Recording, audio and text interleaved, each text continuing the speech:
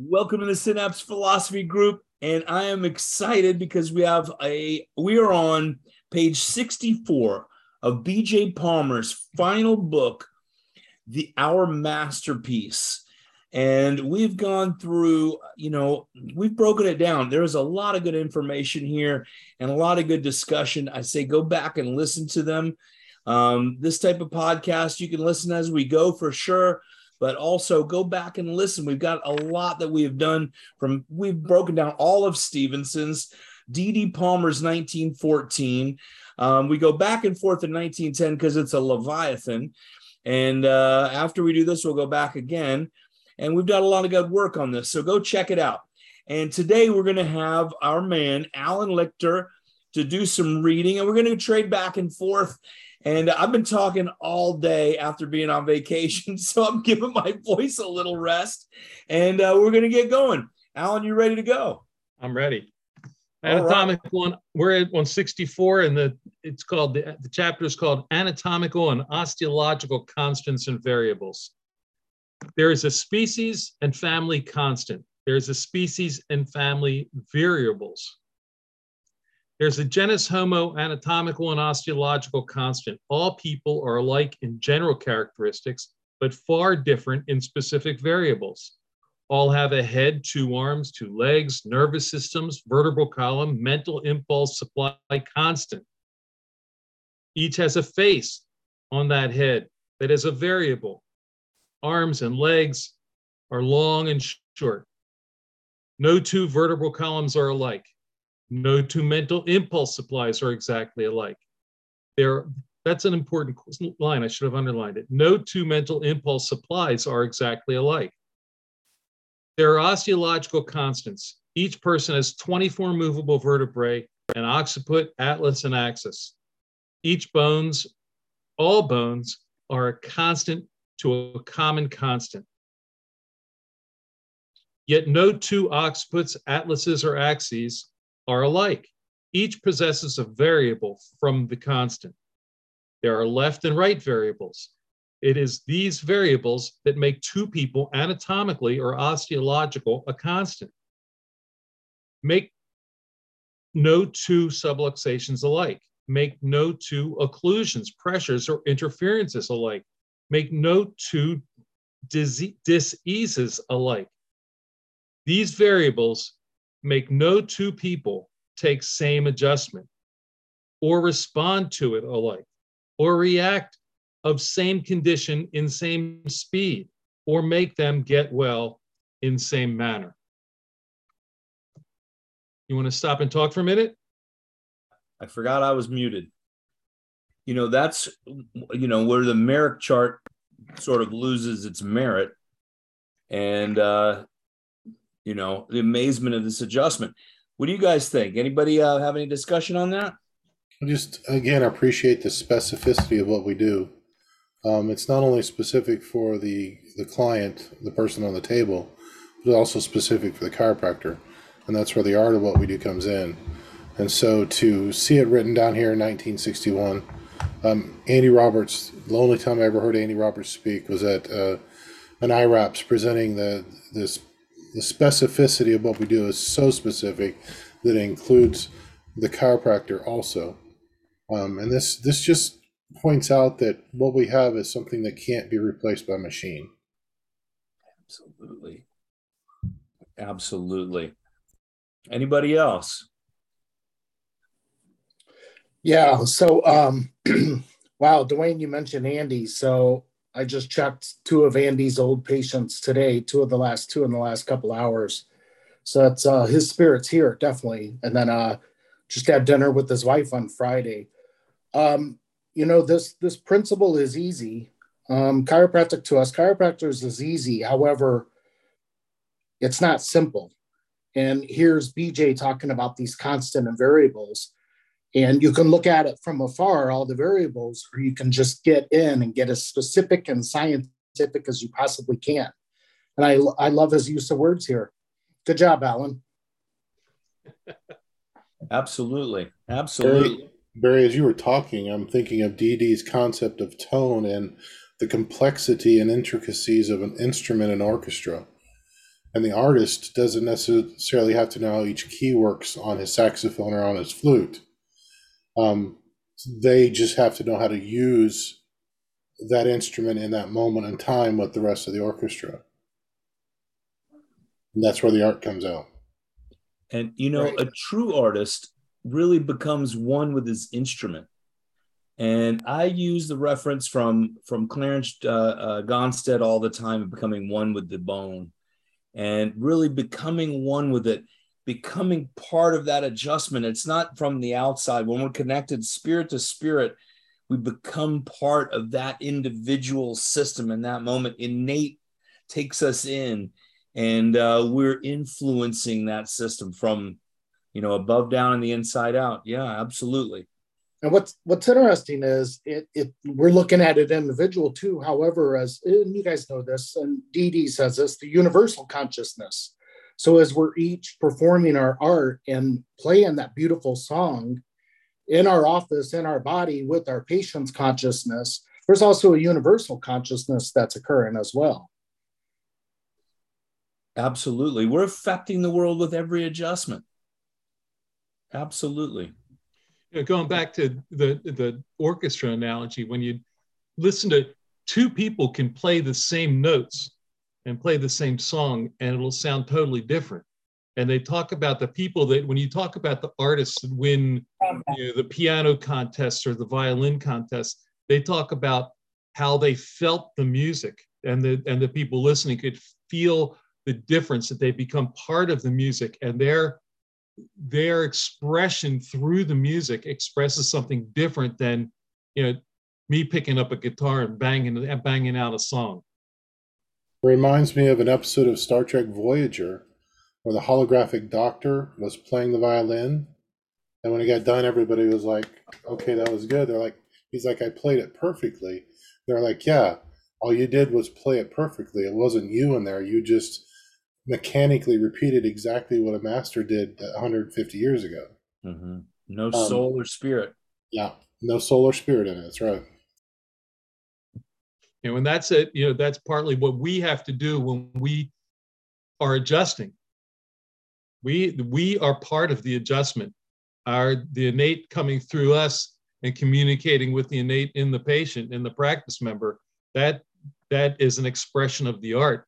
That's, each of us is different. That's why if I adjusted somebody and then Haig came along and checked them 5 minutes later, or Dwayne came along and checked them 5 minutes later than that, we'd each find something a little bit different because we're all seeing it differently. The patient is also probably adapting to each adjustment, but each of us would see something differently because of who we are as we address that practice member. You know, I say it as this: your innate is going to trust me differently than Dwayne's innate, right? Or my spirit. So our systems have so much to do with that adjustment or that subluxation, the body saying, here, please help me here, Alan. And that's why we haven't had the reproducibility very often between chiropractor to chiropractor.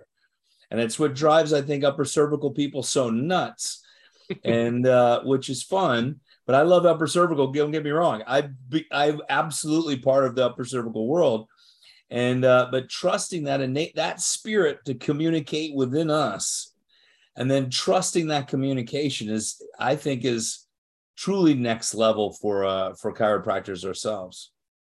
Awesome. Mason, good to see you, my man. Or I know you're here, whether I'm seeing you or not. Yeah, that's all. And just to be sure, we're staying on focus here. That's just another level of variables that we're talking about. We're talking about constants and variables. There's variables in each practice member he's talking about here. There's variables in us that are that reading those variables in the practice members. Why don't you start again? Let's go ahead and read some more. Good.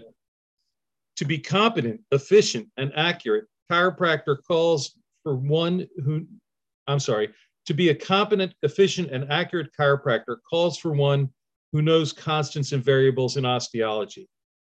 Some will try to fit atlas on upside down, axis below fourth cervical, or turn an atlas right side to. All chiropractors have a fair understanding of something about bones, a trifle more than about occiput, atlas, and axis. All chiropractors have a fair understanding of something about vertebral subluxations and their adjustments. A chiropractor is ordinary or extraordinary according to whether he knows ordinary or extraordinary osteological constants and their variables, normal and abnormal. Usual patient has an osteological constant in common with other people. Usual patient has vertebral subluxation and a vertebral adjustment constant in common with other people. That patient stands a good chance of getting well at the hands of a usual chiropractor. But what about the unusual patient with an unusual variable not in common with other people? What about the unusual patient with the usual variable subluxation requiring an unusual variable adjustment? These are problem cases in this clinic is called upon to get well, referring to the Palmer Clinic there. Variables are either anomalous, pathological, or traumatic. They can be 1, 2, or 3 in any person. They frequently are in some one problem case. In the Palmer School, there are over 25,000 osteological specimens, anomalous, pathological, as well as traumatic, valued at over $350,000. Having spent thousands of hours studying them, we know what to look for, what to see, what to expect, and by process of seeing, finding them, or by process of seeing, eliminate them when reading X-ray films. It is the ability to include or exclude variables with constant, which give knowledge, and knowledge is ability. It is variables which make chiropractors fail on case, not that chiropractic is wrong, not that chiropractor is incompetent, inefficient, or inaccurate, but he does not know variables on which he should be a specialist. You must know your bones to know your bones. Let me just pause there a moment. You got it. You know, one thing we started doing a long time ago was seeing if we could feel the difference when someone has, you know, more bony, you know, stuff on one side of the vertebra compared to the other. Is there a different tone to it? Can you notice the difference without an X-ray? And, you know, it is important to do, you know, really studying X-rays. And we were fortunate in life having Dr. Fox and also, you know, having a really keen understanding of X-rays themselves. So, you know, there's a lot of push of booting X-ray out of chiropractic. I think that's a level of insanity. So I just wanted to put my 2 cents in there. That's it. Okay. Whoever listens to this, we'll keep going if you want. Should I go on then? Yeah. Okay. Page 143, volume 19, Palmer states, reading an occipito and latoaxial set of spinographs is more than looking for a subluxated position of one vertebra to ascertain its present subluxated position and figuring direction. It should be adjusted to get case well. There is an anatomical constant normal position where it was but is not now. In addition to subluxated position of one vertebra seen, we look for and ascertain by negation any of hundreds of possible anomalous and or pathological and or traumatic variables, and how any or some of them being present and affect the interpretation of position of subluxation otherwise thought to be seen. Excuse me, I have to take a breath after that sentence. It's a twisted thought there. Many modify conclusion and shift position to R or right or left. It is these elements which create impossible and problem cases, which we get in the B.J. Palmer Chiropractic Clinic, which we seek and find, which makes our interpretations different, which soon shows in getting case well where others who follow simple routines fail. To think only anatomical constant as was and should be, and thus ignore multitudinous anomalous pathological and or traumatic variants that modify usual technique of reading spinographs, is to not see some of the most salient issues of study. Fortunately, majority of cases do not fit in these categories. Unfortunately, minoring of incurable cases do fit into these case categories. The B.J. Palmer Clinic does have osteological laboratory, which makes such comparisons vital to recovery of stubborn cases. Ordinarily, a matched set of occiput, atlas, and axis before chiropractor in spinograph reading room makes it possible to compare real with spinographs of duplicate parts of the case. Extraordinary thousands of specimens of sets of occiputs, atlases, and axes are before us in our osteological laboratory, where we make comparisons between actual variables to compare with spinographs of duplicate parts found in unusual cases. I think what he's talking about here is that by going to the osteological lab and looking at those and looking at the specimens there, and I think they had x-rays of all those specimens as well, that you could, it would give the students and people that are working in the lab there additional knowledge of what the possibilities are of what they're looking at on the x-ray that's in front of them for a particular patient. That you might not have seen it, but we probably have something similar in a lab, and you can see what it looks like in 3D, because there were no 3D imaging back in, well, they talk about some sort of 3D imaging in the book, but it was something much less than what we have available today.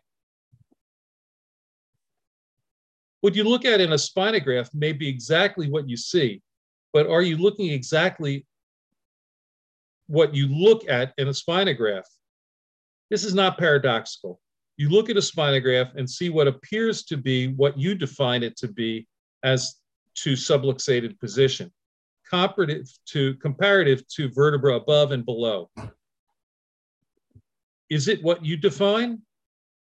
If an anomaly exists on one side, not on the other, if pathology exists in the pre-zig apophyses and not on post-zig apophyses, if traumatic crushed healed fracture cicatrix exists on odontoid, cited as some of many possibilities, what you look at in a spinograph may be exactly what you look at.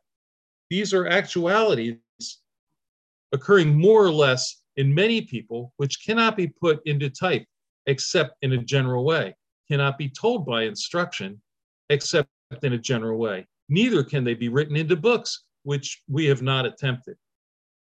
This education comes after specimen studying possibilities of comparative sets, which took hundreds of hours with 25,000 specimens of what could happen if this or that was present and how it would modify what you thought you saw if a spinograph were taken at this or that angle, etc.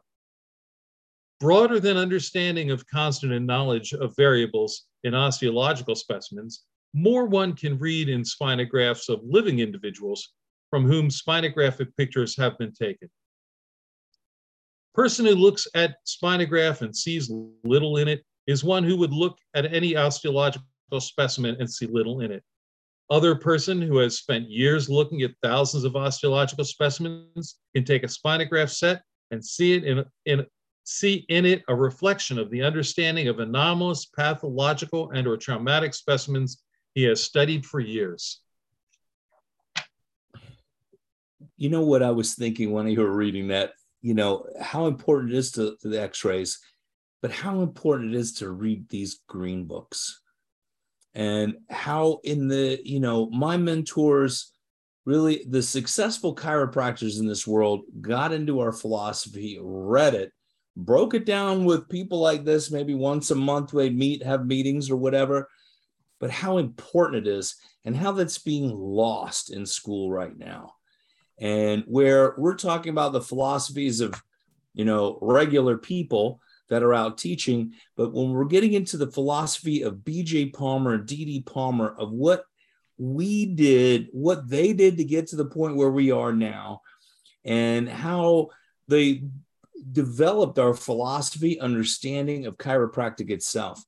And thank you for reading that, Alan. You know, that's what I was getting, just reverence of thank you and gratitude for B.J. Palmer and D.D. Palmer. No, there's not by reading the philosophy and reading it in conjunction with the detail of this kind of writing by BJ, as hard as it is to get through some of this, because the way he writes is sometimes hard to even reading it out loud, and hearing it is hard to wrap around. But reading them together allows you see that there's not a disparity between the science and the philosophy. He was working with the science that he had and developing the science to validate the principles that had been laid down by his father and himself. And what's been lost is we've moved to science only and not philosophy. The science needs to work with the philosophy and be driven by the philosophy. And some of that's has drifted from reality in our profession. What's also happened is people and teachers are teaching their philosophy, not chiropractic philosophy and BJ and D.D. Palmer. They're making up their own things, which have vitalistic tones to them, but have very little working knowledge of BJ and D.D. Palmer. And I see that constantly. And I'm really, this is part of the passion of getting out and teaching the world. And, all you guys I see everywhere, and getting out and connecting and giving the juice to the people, the young chiropractors coming up. Some of them are older than I am, but some of the young chiropractors coming up and getting the meat from the cow itself. That is where we really need to go and get everybody to BJ and D.D. Palmer. Barry, you unmuted. Did you have something? Yeah, I just to blend in what you two were saying as well, is there's a huge gratitude and appreciation for BJ. Anybody who's at the top of a profession and a leader, it's easy to knock them down. And like Alan was saying here, he's I'm gonna use the word mixing here. Sorry, he's blending the art and philosophy and science together, because he is saying here in this, our masterpiece, this is during his clinic, is listen, okay, now we're in the upper cervicals. Now we're telling you chiropractors there's more variables in the upper cervicals than anything else. There's so many malformations, and even in the spine. And he's trying to tell us, though, the constant is our principles. Our constant is always our principles, what chiropractic is founded on. And it takes a lot for him after 2 world wars, after all these other hundreds of schools, producing the students that they're doing. And he's scientifically making this as pure and as scientific as he possibly can, our art of chiropractic. It's amazing. He's a conductor of the philosophy, science, and art during decades for us. And let's not forget the Depression and so much history then. Yeah, go ahead, Dwayne. In the Roaring '20s. I wanted to make a comment about, again, going back to tone, and Barry kind of mentioned the conductor. When an orchestra tunes up, they tune to the oboe. Is that right? I didn't know that. Yeah, if the trumpets only tuned up to the trumpets, and the trombones only to the trombones, and the flutes only to the flutes, when they all tried to play together, the chances of them being in unison, in tune, is minimal. But if they have that one pure tone, and it's usually first seat oboe, playing middle C, everybody else tunes up to that, and that way when it's time to go with the conductor, everybody's in tune. The analogy I'm drawing here is we need to tune up our philosophy to the conductor of the Green Books, so that when we speak on our own, in our own section of trombones or trumpets or flutes or whatever, we're in tune, and then we have a better chance of our groups being in tune with the conductor, the Green Books, if we stay in tune with the Green Books. I love that analogy. Absolutely, Dwayne. And, remain getting homogenous and having really, if you're from the principles of our Green Books and our philosophy, the variations of how your approaches don't matter. And we become more unified as a profession itself. And I didn't know that about the oboe, but the oboe is 39 volumes. Go ahead. So unified does not mean uniform. Okay, yeah. Or together all of us individuals, if you remember, diagram number 4 is BJ's favorite diagram. And then number 6 out of his 1945 Cause and Cure, talking about how innate can go across from each other. I think I set that out. It's been a couple months, but we need to make sure that we're in tune so that when we, again, get people around us, they automatically tune themselves up to the principles. Awesome. Should we go on? Sure. Constants and variables. I'll read this one if you don't mind. I got a second win, okay? A little bit. Page 68, our masterpiece. Constants and variables in adjusting subluxations. D.D. Palmer laid down a principle, including its elements, in 1895. To that principle and those elements, he gave a name. That principle and those elements are a vertebral subluxation, occludes an opening, produces pressure upon nerves, interferes with quantity, transmission of mental impulse supply, causes disease. That principle and those elements are either right or wrong. If not right, let's prove it wrong or correct it and them. If right, let's prove it so and develop its application in service. That principle, add those elements are a constant. But what variables we find practiced in its name? What should we do? What should you do as a chiropractor to change variable back to constant? Innate is a constant. Subluxation is a constant. Adjustment is a constant. But chiropractic tries to change constant into variable. Pardon me? Chiropractor tries to change. My mistake. Exactly. The individual. Hey. Yeah. We're going to say, Steve, I want to go back a line here and say, if to the line where he says, if right, let's prove it so and develop the if not right, let's prove it wrong or correct it in them. If right, let's prove it so and develop its application in service. And the issue, going back to the science issue and what we'll call it the cartel, for lack of a better phrase, to get an umbrella group going there. They haven't done anything to disprove the principles of chiropractic. There are things in our principles that are hard to prove, just like it's hard to prove God. It's an intangible, but there's things in our principles that are hard to prove. It's hard to prove innate. It's an intangible, but it hasn't been disproven. And what we need to be working on is the science that validates that those principles work. And if we can eventually somehow come to a proof of innate intelligence, then that's the bonus. And the proof of universal, that's the bonus. I mean, we can see evidence of both, but you can't prove that they're there or not in scientific terminology. But you can prove that the principles work. And that's what we need to be working on. Nobody's disproven any of this, although they certainly want to disallow its usage. Now, BJ was trying to with the go ahead, Barry, the neuromentopograph. Okay. Well, that's what he was trying to measure innate in experimentation, having a value for innate. So we're not just holding something constant.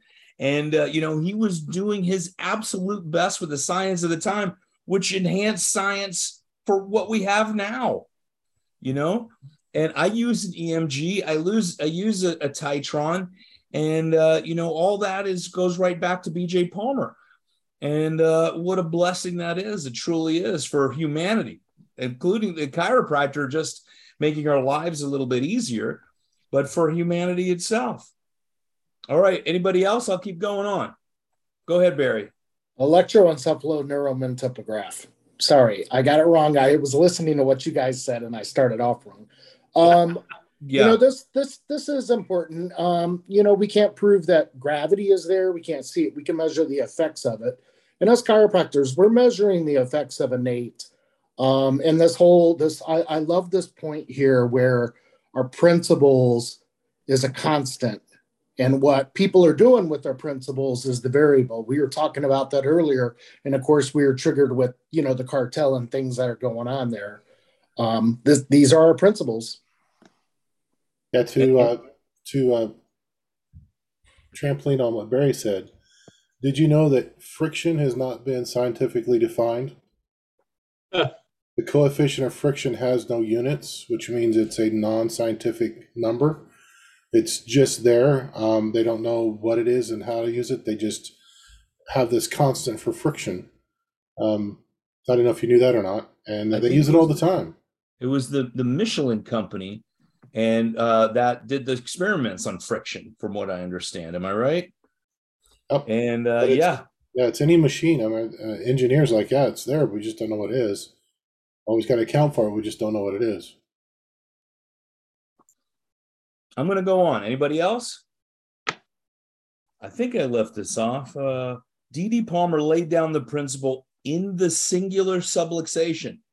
It is not plural, yet chiropractors today pluralize it from 2 to 24 vertebrae. Adjust occiput to legs. Today, there are given what we call cutaneous or KISS adjustments. They don't penetrate to actually move the vertebra. What do you think he's talking about there? What do you mean, like mental? No, this is something I've been trying to get people to be aware of. You don't have multiple subluxations. You're either subluxated or you're not. Right. It's a I don't want to say condition, but it is a state of being. You're either subluxated or you're not. You may have several misalignments contributing to the subluxation, but the subluxation is a yes or no thing. Yeah, either if there's nerve interference, you're subluxated. No matter where it is, it's 1 or 4 places. Is that what you're saying? Yeah. What do you think he's just talking about, the cutaneous or KISS adjustments? I think those are the ones that only go skin deep. Yeah. So he may be, I think this was 61. Yeah. So activator wasn't around then.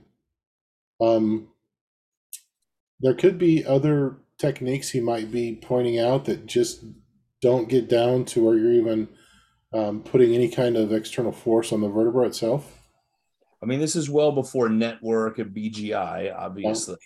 Mm-hmm. I think that at this time they were still the adjustments. They talk about you got to move the bone, right? It's Dr. Sid used to talk about it that way. You got to move the bone, and that high force adjustments were de rigueur for the longest time in our profession. It's only more recently that we found that you can affect, and as we've gotten away from the adjustment being purely vertebrally induced, that we find that we do affect the nerve system and its ability to transmit the mental impulses with using less force type of adjustments. Part of our art is being able to know when you need to use more or less force and when you may, I used to mostly instrument adjusting, but I used to also do drop work, and it depends, you need to know when to use what in your office. Well, BJ did develop just like a Titron, the pressure, but with a pencil of depth for your adjustment. I don't know what that's called. Barry, you might know what that is.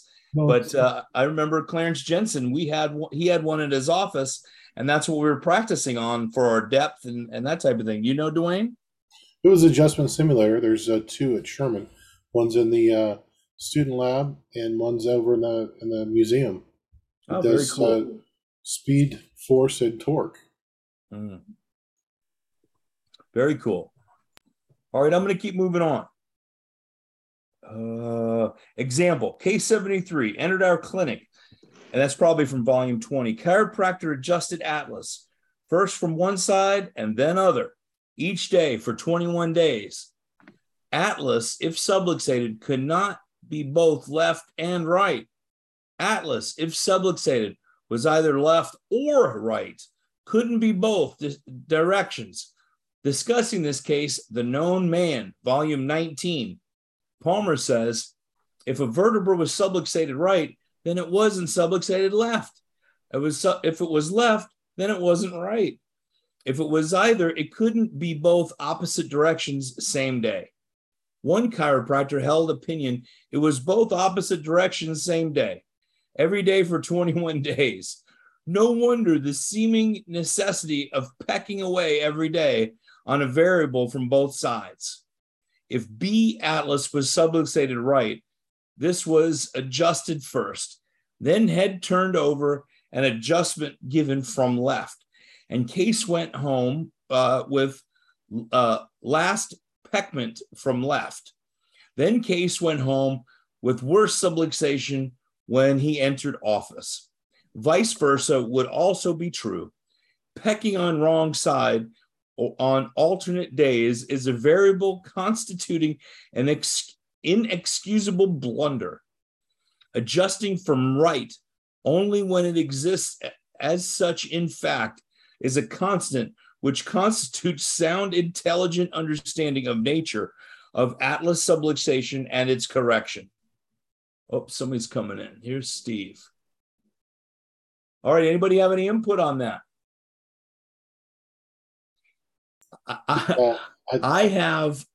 Christian, go ahead. You got your hand up. Hey guys, I was just listening about what you were saying about atlas subluxating right or left. It's either one or the other. But I think it does subluxate, both sides are involved. Because if your atlas is my hand, and if the right side goes to the right, the left side follows the right side. So it's subluxated from both sides. That's my input on that. But if it's subluxated and you're adjusting laterality from one way and then you've hit it back the other way, you just have negated what you've just done. No, I'm saying if it moves to the right side, it's pulling the left side to the right side too at the same time. So there's subluxation on the left side if it's moving to the right side too. I see your point. The whole bone is moving. Is that what you're saying? Yes. Yeah, I don't think that's what he's saying, though. He's saying that you can't have the atlas go like this. You can't have an ALS and an ARS at the same time. Okay. Let's hope so. Well, now, can you have posteriority on one side and anteriority on the other side? Yeah. Yes, you can. You know, it But depends on your one will approach. make a correction and the other won't. Okay. Yeah. If it's subluxated, it's subluxated. Anybody else? Steve, good to see you. Yeah, How's if you're Gainesville, Florida? if you're fast enough with the impulse and the adjustment and innate, Suck it up. innate will just take care of it and set it. Well, we're not adjusting anyway. We're influencing innate adjusts. That's right. Right? Chiropractor thrusts, the body adjusts. Innate adjusts. You know, we offer I up- remember learning about if somebody's standing on the edge of a cliff and you kind of push them over the cliff, they're going to recoil back the opposite way. And there are some techniques that actually You're breaking up. Steve, you're breaking up a little bit there. push the. That's how he normally talks. You know that, guys. Can you hear me now? That's better. Yeah. The recoil, when somebody's at the edge of a cliff and you go to push them off, they're going to like forcibly go the opposite way. And so the rationale is that if you adjust someone into a bone into the more of the subluxation, the innate goes, wait a second, and then sets it. I've heard that Plausible. rationale for adjusting ASR, ASL. All right. I think the most that we can hope for as chiropractors is to offer up as a gift the proper vector for the body to absorb 100% of it as a corrective force. I would say That is one of the most important factors, is a proper vector. The closer we can get to what innate needs, if you will, then the less force we need to put in, and the easier the adjustment happens. I tell people I want to give 101% of what's needed just in case one of us sneezes. But no more, because any more than that's destructive. Any less than that, then everything is destructive. Interesting. I like it. Build constructive survival values. Anybody else? I'm going to finish this section. All right. We're almost done. But I lost my place. You're in if C. If C subluxation was right on Monday, and on Monday he adjusted from right first and left second, and subluxation was left on Tuesday, and on Tuesday he adjusted from left first and right second, and on Tuesday he adjusted from left and first right second, he would be alternately or on opposite days, decreased and increased pressure, and make case worse one day and perhaps better next. This would be questionable because no case needs adjustment every day or on same subluxation. It is possible that pecking away an alternate side daily might increase readings. Alternation would be haphazard, trusting to memory which due side was first or last, yesterday or day before. Therefore, no constant was used as a basic start or finish. It would be bad enough if he made a constant of which side was daily adjusted first for 21 days. Even this process possesses elements of great danger for, and he leaves it hanging there. No, he goes right. It goes to the next piece right ahead. Bear, you want to start from there? You want to read? Yeah, I'll read. If D's subluxation was right, and for 21 days he adjusted from right first and left last, then each day he continued to make case worse. It is no wonder case suspicion chiropractor did not know which side Atlas was subluxated to. Realizing he was getting worse, Case left him and went to another chiropractor, who found which side it was subluxated to. No chiropractor can build a business on variables, of which this is a simple sample. Example, if Atlas is A, specific vertebral subluxation, including its elements, to claim others are is to introduce variables. Two vital principles. Number one, cause is within, cure is within. It is necessary to accurately locate cause and efficiently correct it. That the cure, life forces within, may be liberated to bring back health. Number two, rehabilitation of the part which has long been in disuse. This cannot be done by external manipulation, such as message. Maybe massage there. I don't know if that's a spelling error. It must be done by internal use by patients himself. Every department of the clinic works, confined, and scientifically applies itself to these two vital practices. You noted under first principle, any, every, and all methods which establish accurate and efficient mechanical automatic record, avoiding studiously any, every, and all methods which permit free play to human diagnosis, which is admittedly guesswork with even the best.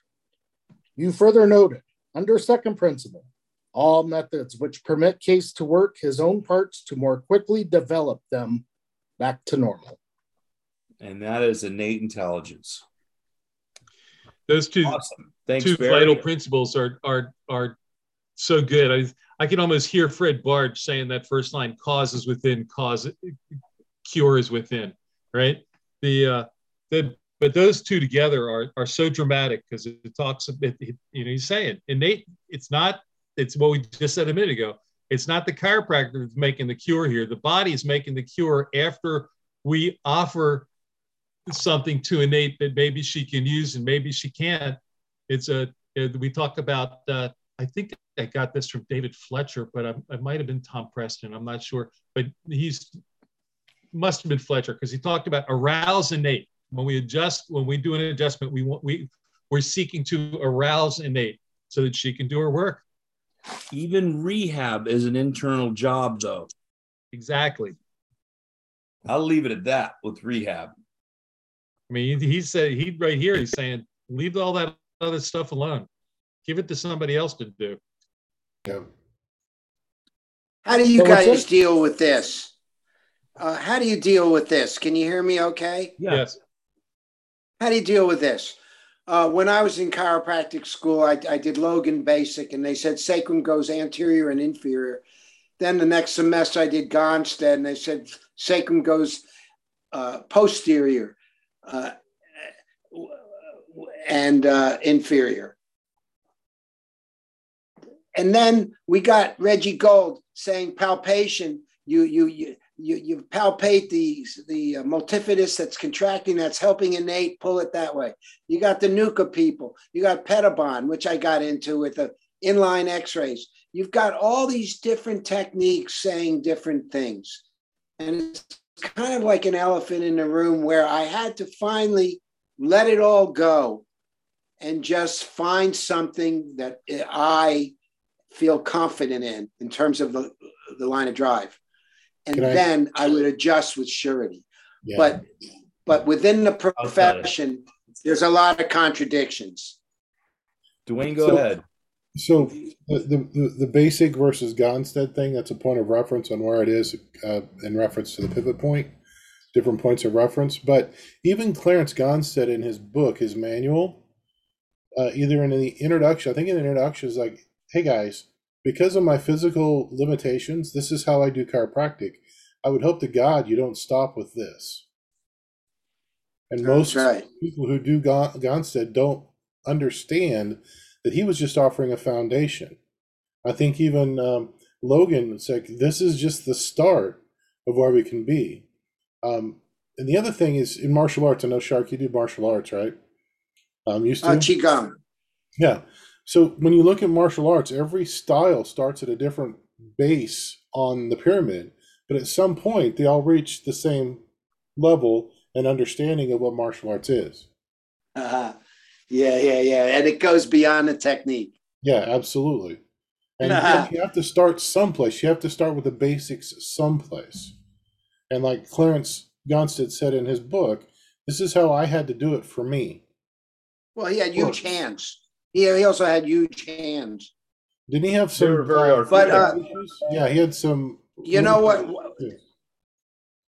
Whitehorn used to tell us at Columbia Institute, he said, whatever you do, and he taught upper cervical pattern work to a group of us, but he said, whatever technique you use, make sure you have your own, make sure you have a criteria. That's it. But still, the fact is, though, within our profession, there are some opposites practicing. Well, there's lots of, it goes back to the fact that we're putting in a force that the body's using to make the correction, that there are, through one thing and another, it seems like virtually all the techniques work. And I mean, I exposed myself to a number of techniques, but it's, you can't master all of them. And you're putting in a lot of stuff that you eventually have to say what through me is working for me, what's comfortable for me as I'm working, what parts of these different techniques can I put together to make my package that I can use when I'm adjusting my practice members.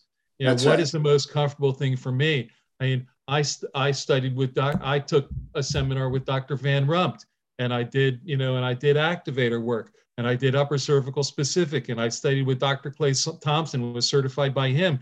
And I put pieces together of all of those in my practice, that what worked for me and was consistent through those, with the focus on how do I get this to work for my practice member, but it has to be through me. It's my technique package. Yeah. They talk about the Palmer package or the other package, but it's the Sherman package, but this is the Allen package. that I Alan. put together because it's through me. You got it. Dwayne, go ahead. We got to wrap things up. We're getting late now. So what causes an airplane to fly? Is it lift? Is it negative or positive?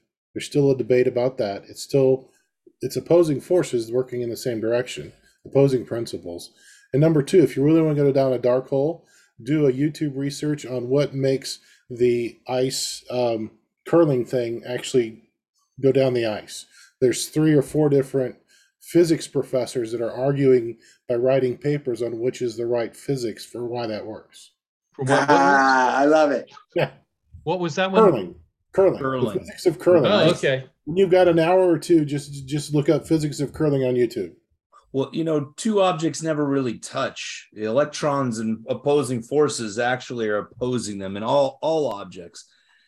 My friends, I loved tonight, and it was awesome. And we're on for next week, and for sure. And we're going to pick up, we might as well read BJ's shortest chapter, Precision X-rays. It's about 8, 9 lines or something like that. We're going to start there. We're going to keep moving forward. Does this sound good for everybody? Yep. I love and appreciate you because I get more out of this. I read 1 line and I might study it for 2 weeks. With you guys, we're getting through these books and we're breaking it down better together for sure. Okay. I love and appreciate you all. Have an awesome night. Thank you all. Good night. Live long and prosper.